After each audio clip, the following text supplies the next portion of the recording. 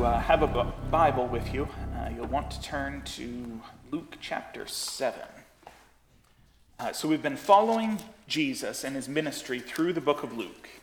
And he began his ministry by standing up in the synagogue and reading from the prophet Isaiah.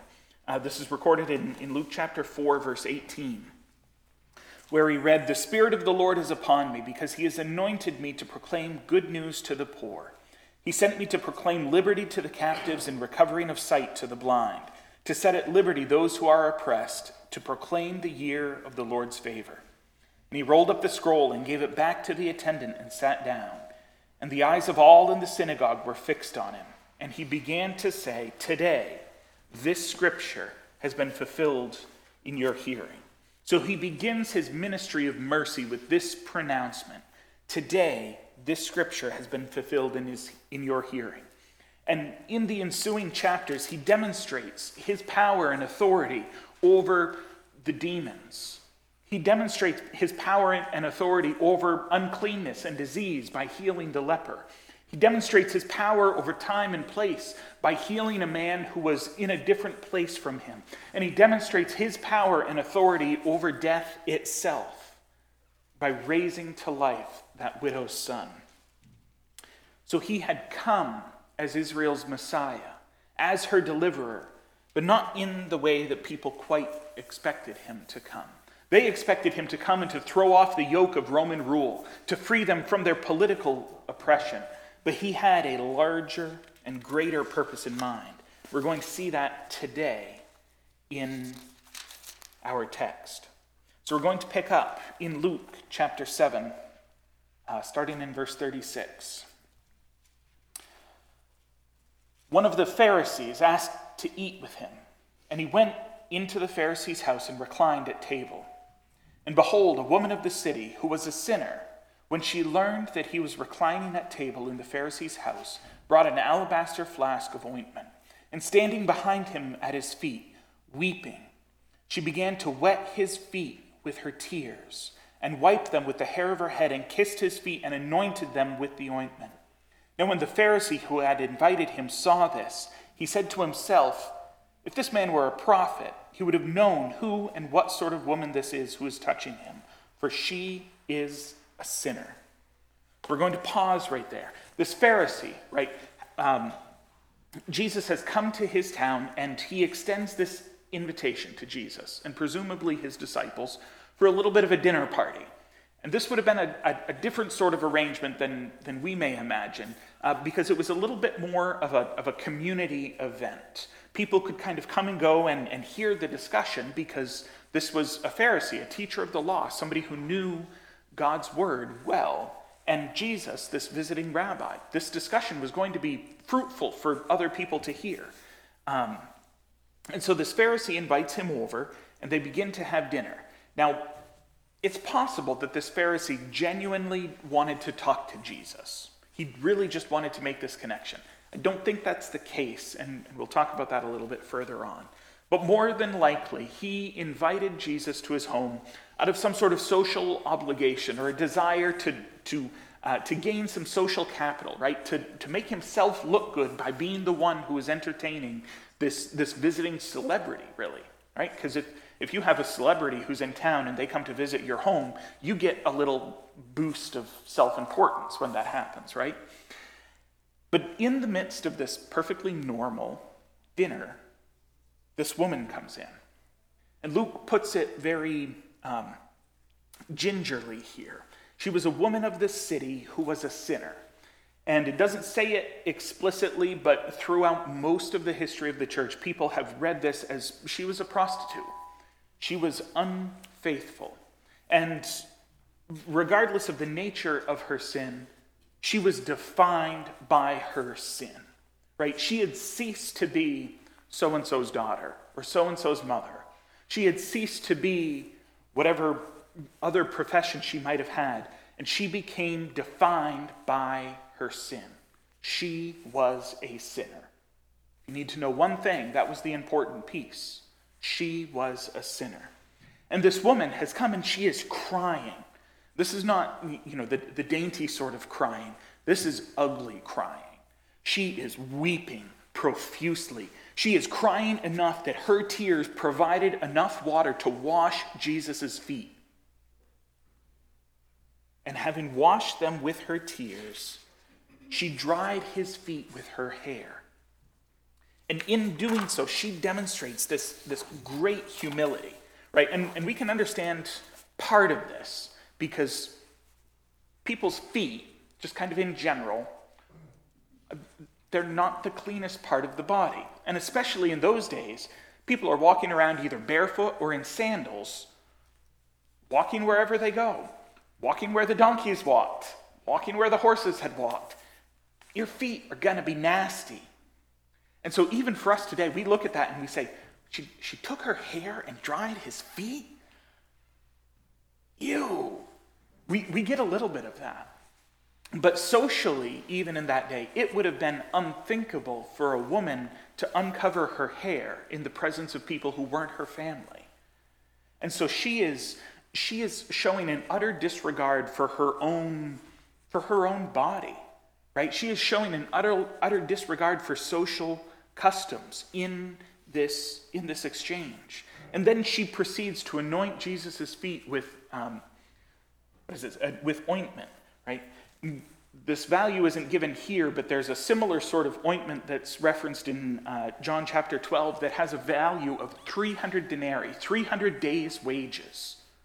So more than a year's worth of work could have been wrapped up in this transaction.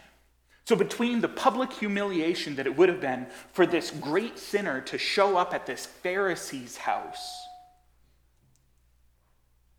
to be ugly crying in the middle of all of it, to unwrap her hair, to use her hair to dry somebody's feet, and to use this expensive perfume, this would have been an extremely costly undertaking. Monetarily, socially, emotionally, this was not an easy or small thing for her to do.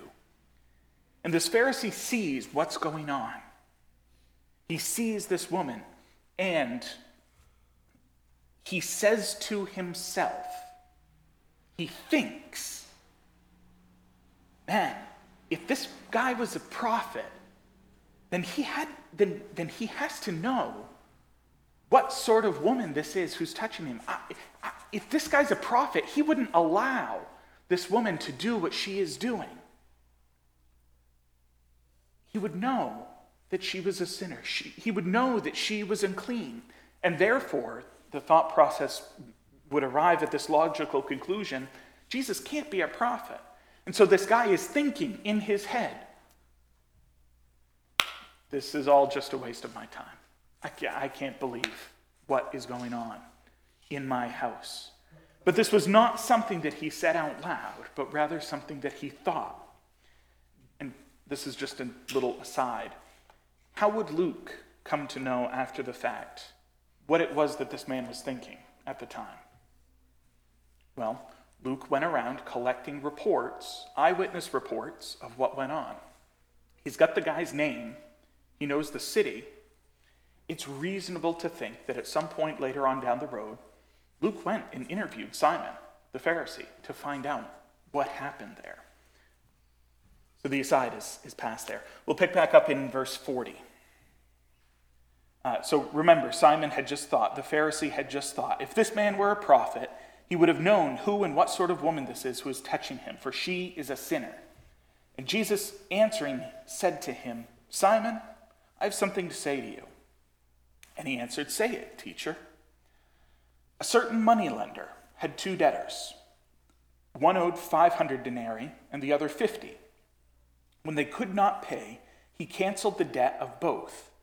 Now which of them will love him more? And Simon answered, the one, I suppose, for whom he canceled the larger debt. And he said to him, you have judged rightly.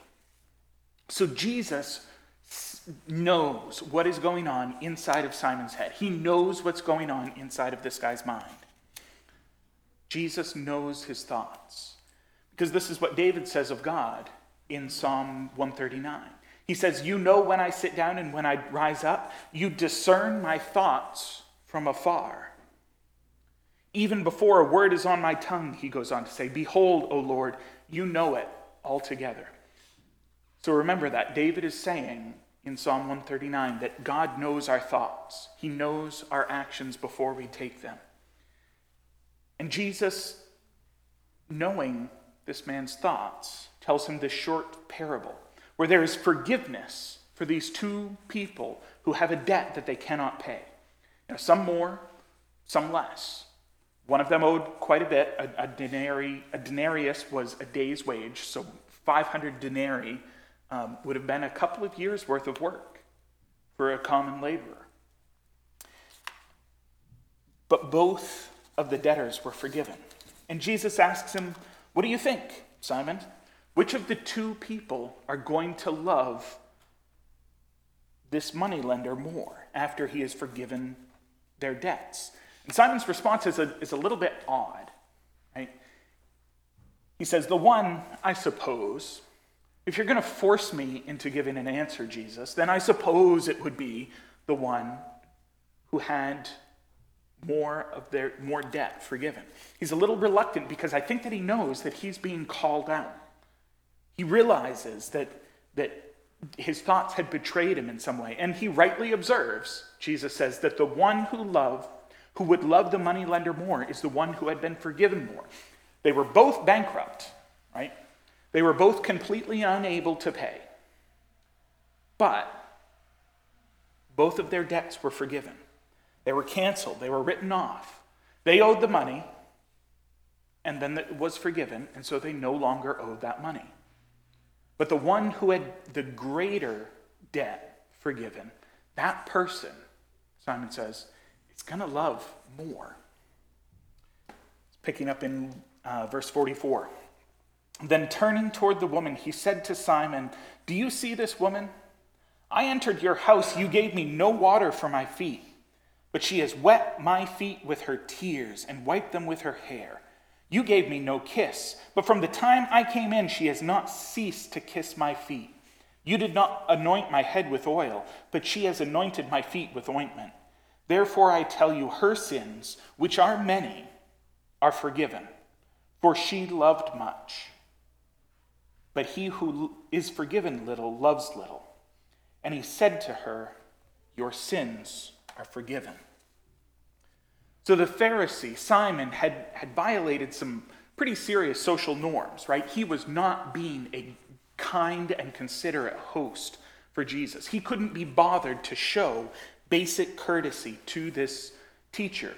Ultimately, he was being very unloving towards Jesus. But in contrast, this woman had basically humiliated herself in public out of her great love for Jesus. She had sacrificed an incredibly valuable perfume because she had known that Jesus had forgiven her sins. See, at least in his own eyes, the Pharisee was not a sinner. He did not consider himself to be a sinner because his life was defined by his rigid, specific adherence to the law. But this woman, she was a sinner. Her life was defined by her sin. Her sin told her and those around her precisely where she belonged. Despised, rejected, outcast from polite society. Her sin made her untouchable and unlovable. Her sin had cut off her relationships from those around her. Her sin had cut her off from her relationship with God. But then Jesus shows up. And when you put the gospel accounts together in the order where they make the most sense, what comes right before this is recorded in Matthew 11, where Jesus is giving the sermon and he ends it with this call, where he says, "Come to me, all who labor and are heavy laden, and I will give you rest. Take my yoke upon you and learn from me, for I am gentle and lowly in heart, and you will find rest for your souls. For my yoke is easy, and my burden is light." So he has come here, friends, proclaiming freedom for the oppressed, promising a gentle yoke, a compassionate and forgiving heart. And this woman has taken him up at his word. This woman believes what Jesus has said. She believes that he is who he says he is and that he can do what he says he can do. She has faith in him. And that faith responds in love. A love in proportion to how deeply she understood her sin was. She came to Jesus in humility, not thinking that she was worth it, not thinking that she deserved it, but she came to Jesus in faith, not looking for proof, not looking for what he can give her. And this is the response, friends, of somebody who has been forgiven much and who feels it deep down in the center of who they are. Not only feeling her need of a Savior, but feeling the grace and the mercy that Jesus had given her. And you take that attitude and you contrast it with the attitude of the Pharisee. He didn't think that Jesus was worthy of even basic social respect, right? Somebody comes in off the street in those days, you give them water to wash their feet. You greet them with a kiss, a hug, a handshake, whatever the social norm was. Right? You extend to them basic courtesy, but he didn't even do that. He was there entertaining Jesus out of some sort of obligation or to be able to get something out of it. But his lack of love, his lack of common compassion reveals a lack of understanding about who Jesus is and a lack of self-awareness as to who Simon is too. It shows a complete lack of understanding of his need for forgiveness and a complete lack of understanding of Jesus' ability to forgive. So we see ultimately that his lack of love towards Jesus reveals that his sins were not forgiven. Because he still was harboring the delusion that he was good enough, that he was well behaved enough, that he followed the law closely enough, that he didn't need some Messiah to show up and save him. Saving was for people who were lost, and he didn't think he was lost. He thought he was right where he needed to be. So this attitude meant that he was approaching Jesus as an equal, or even as Jesus is better, looking down on him. And that attitude revealed that he didn't understand the perfection that was demanded by a holy God. Not just perfection in action, but perfection in thought and in belief as well. His attitude that revealed that he didn't think he needed a Savior, that he was doing just fine on his own. But the reality is that he was in just as much need of a Savior as she was. Because you remember what Jesus said in Matthew 5? After listing out all of the "you have heard it said," he said, "You therefore must be perfect as your heavenly Father is perfect." That is a standard, friends, that every single one of us has fallen short of. Because there are none of us who are righteous. No, not one. We are slaves to our sinful thoughts and beliefs. We are slaves to our sinful emotions. We are slaves to our sinful behaviors. We are all a people who are just as desperately in need of a Savior as this woman was.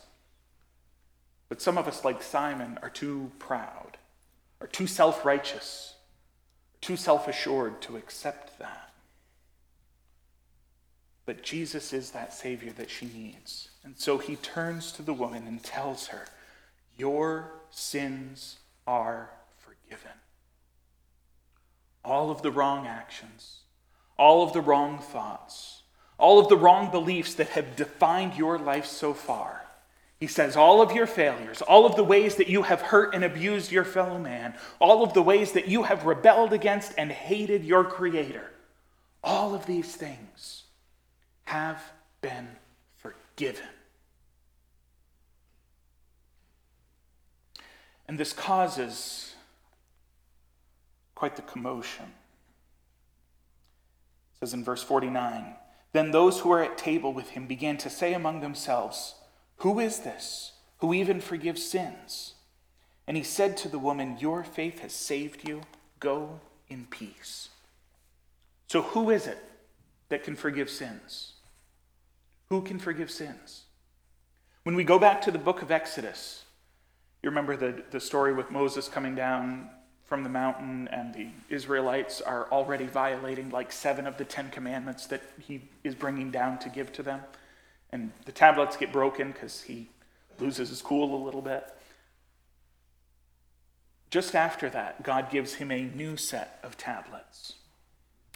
And we see this exchange in Exodus 34, starting in verse 6, where it says, "The Lord passed before him," that is Moses, "and proclaimed, 'The Lord, a God merciful and gracious, slow to anger and abounding in steadfast love and faithfulness, keeping steadfast love for thousands.'" This is the important part here. "Forgiving iniquity and transgression and sin, but who will by no means clear the guilty, visiting the iniquity of the fathers on the children and the children's children to the 3rd and 4th generation. And Moses quickly bowed his head toward the earth and worshipped. And he said, 'If now I have found favor in your sight, O Lord, please let the Lord go in the midst of us, for it is a stiff-necked people, and pardon our iniquity and our sin, and take us for your inheritance.'" So in this exchange, God is proclaiming to Moses that he is the one who forgives iniquity and transgression and sin. And Moses says, "Yes, you are the one who forgives. Please forgive us because we're stubborn and rebellious." God is the one who has the ability to forgive sins.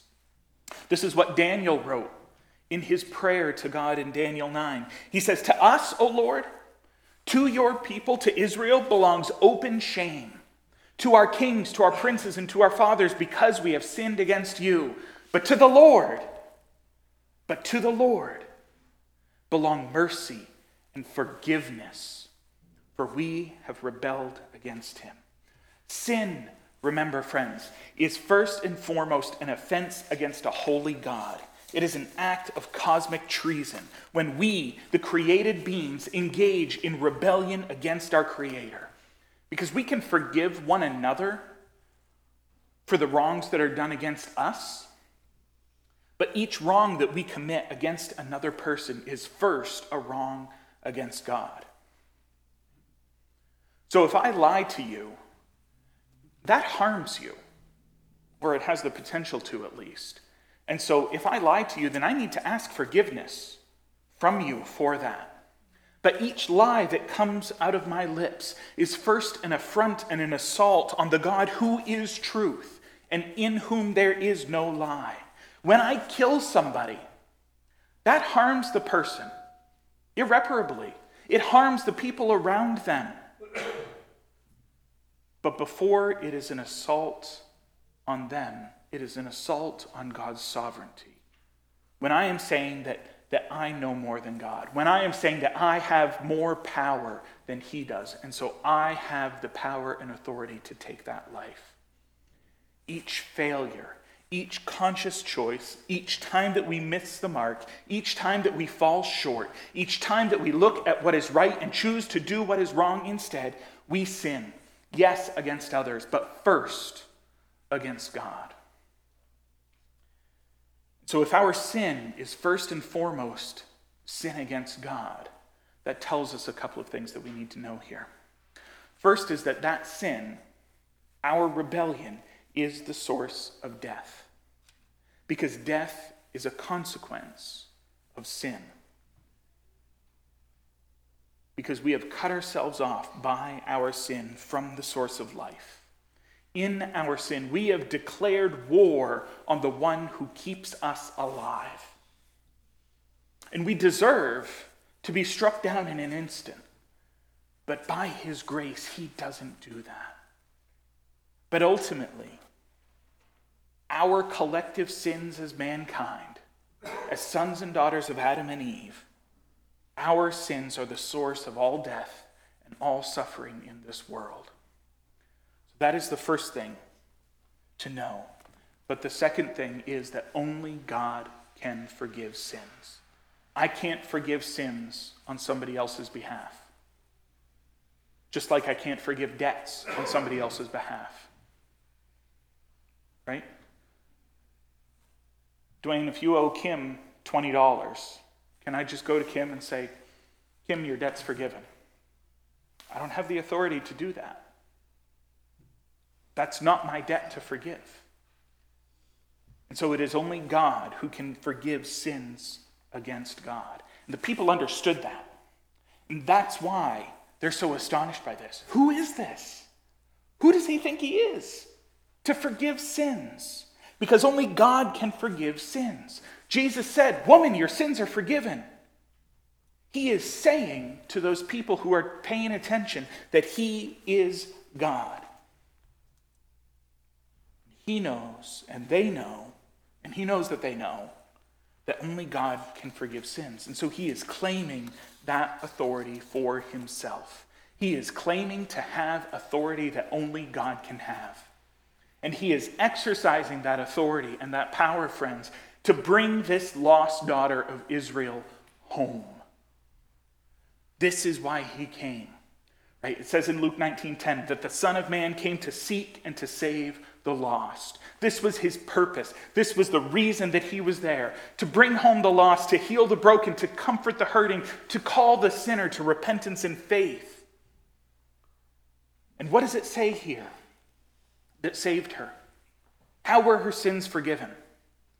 Were her sins forgiven because she washed his feet? Were her sins forgiven because she used this ointment on him? Were her sins forgiven because of all of the prayers that she prayed? Were her sins forgiven because of her giving, because of her volunteering? But no, what does it say in verse 50? Your faith has saved you. Jesus told her that she was a sinner, but she knew that already. But Jesus came and said, I am your Savior, and she believed that. She had faith in him as her Savior, and that faith, that belief, that trust saved her. Not what she did, not who she was, not what she accomplished, not what she brought to the table, but it was her faith that saved her. This woman came, bowed down under the weight and burden of her sin, of her choices and her failures. This woman came carrying the weight of shame from a lifetime of choices. And she was set free from that burden of her sin and her shame by the grace of God shown to us in Jesus Christ our Lord. She believed, and she who was dead in her sins was made alive by grace through faith. And to the Pharisee, this would have been absolutely outrageous. This would have been blasphemy, that a known sinner could be made right with God. Because this woman was being given something for free that he thought that he had worked his entire life for. But we see that this was not unusual with Jesus. We read in the first 3 verses of chapter 8 that soon afterward he went on through cities and villages, proclaiming and bringing the good news of the kingdom of God. And the 12, that is his 12 disciples, were with him. And also some women who had been healed of evil spirits and infirmities. Mary, called Magdalene, from whom 7 demons had gone out. And Joanna, the wife of Chuza, Herod's household manager. And Susanna, and many others who provided for them out of their means. So the followers of Jesus then were drawn in from all walks of life. Men and women, the respectable and the disreputable, the powerful and the weak, Roman enablers and zealots, rich and poor, outcasts and social elites. Because his call to repentance and faith was not limited to one group or one class or one type of people, but he calls all people everywhere to repent and place their faith in him. He calls to the blind, come and receive sight. He calls to the lost, come and be found. He calls to the hurting and to the sinful. He calls to the dead and their sins, come and turn away and find life in me. He says, come to me, all who are weary and heavy laden with your sin, and believe in me. You will be forgiven, and I will cleanse you from all unrighteousness. This was the call that this woman answered. She turned from placing her faith in the things of this world to place her faith in Jesus. And when she understood what the deal was, when she understood what was taking place here, and she believed in him, her response was a love that overwhelmed her pride, that overcame her financial sensibilities, that overcame her sense of social propriety, because she was overcome with a love for her Lord that was all-consuming. And this is the way that we see the kingdom of heaven brought to earth, in hearts that were once consumed with a love for ourselves and a love for the things of this world, being reborn so that they no longer love those things, but so that they love their Savior, so that they love their Lord best of all. And when that happens, every other part of our lives becomes subject to and oriented around the love of our Savior. See, her hair, she didn't care. She didn't care about the dirt or the dishonor as much as she cared about loving her Lord. Her perfume was expensive. That ointment was costly. But she didn't care about the cost. It was about bringing glory and honor to Jesus Christ. And this is the diagnostic tool that we have been given as believers, right? We have heard the good news that Jesus has come to forgive, to restore, to heal, and to renew all things. How are we going to respond to that? We have the two responses in this story from today, right? We have the response of the Pharisee and we have the response of the woman. The Pharisee responded in an absence of love. It was a perfunctory response. It was a socially obligatory relationship with Jesus. It's just kind of this thing that I know I need to do, so I'm going to go and do it. But I'm going to do kind of the bare minimum. I'm going to do just what I need to. That's a service, yes, but it's born out of obligation. And in contrast to that, we see the way that this woman served Jesus, a service that was born out of love, because she understood that Jesus had given her something that she could never have deserved or earned or secured for herself, not because of who she was, but because of who he was. It wasn't a repayment for a life well lived, but rather it was a gift to one whose life was far from good.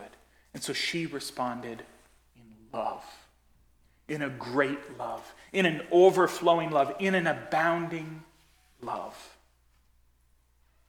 So friends, God has come to earth in the person of Jesus Christ. And he has said that your sins can be forgiven if you will place your faith in him, if you will believe in him. So how will you respond? Will you say, that's weird. It's bizarre. Who cares? Will you respond like the Pharisee did? Okay, well, I guess I'm obligated to entertain him in some fashion. I'll go to church. I have to. Maybe I'll read my kids' Bible stories. I'll help out when there's a need. But friends, if that's the way that we respond to Jesus, if that's the way that we respond to his message, then we have not understood the depths of our sin. And we have not understood the holiness and perfection of our Lord. But rather, look at the way that the woman responded. You mean that I can be forgiven? Me? With everything that I've done and everything that I've failed to do? I can be made whole? Are you saying, Jesus, that I can be loved, not just for what I can give somebody, but for who I am in you?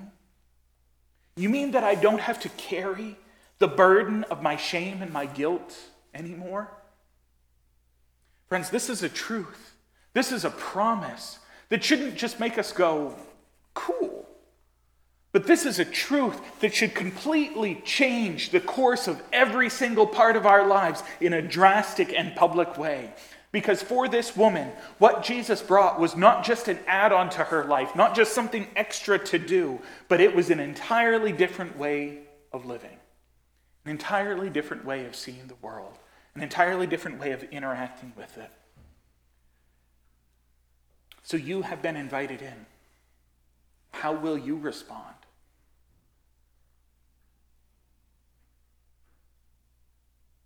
Maybe you were invited in a long time ago, and your response has been that of the Pharisee. An obligatory, perfunctory, surface-level honoring of Jesus, but remaining dead in your pride and arrogance. But no matter how long, no matter how well entrenched your sin is, you can be forgiven. It says in 1 Timothy 1 that this saying is trustworthy and deserving of full acceptance, that Jesus Christ came into the world to save sinners, of whom I, every one of us must be able to say that I am the foremost of sinners. We must confess our sin and turn to Jesus Christ as the only way to be saved, as the only way to be healed and made whole. Let's pray together today.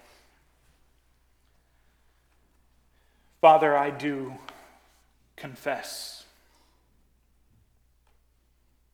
of my tendency to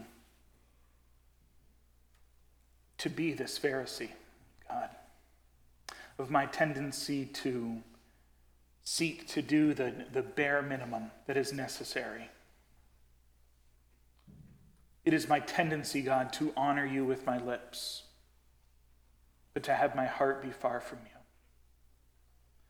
But God, I pray that more and more every day, my heart would be like the heart of this woman, that my heart would respond in exuberant love, overflowing love, a love that cannot be contained. Because God, I believe that I am a sinner and that I am a great sinner. But Father, you have provided a greater Savior in Jesus Christ.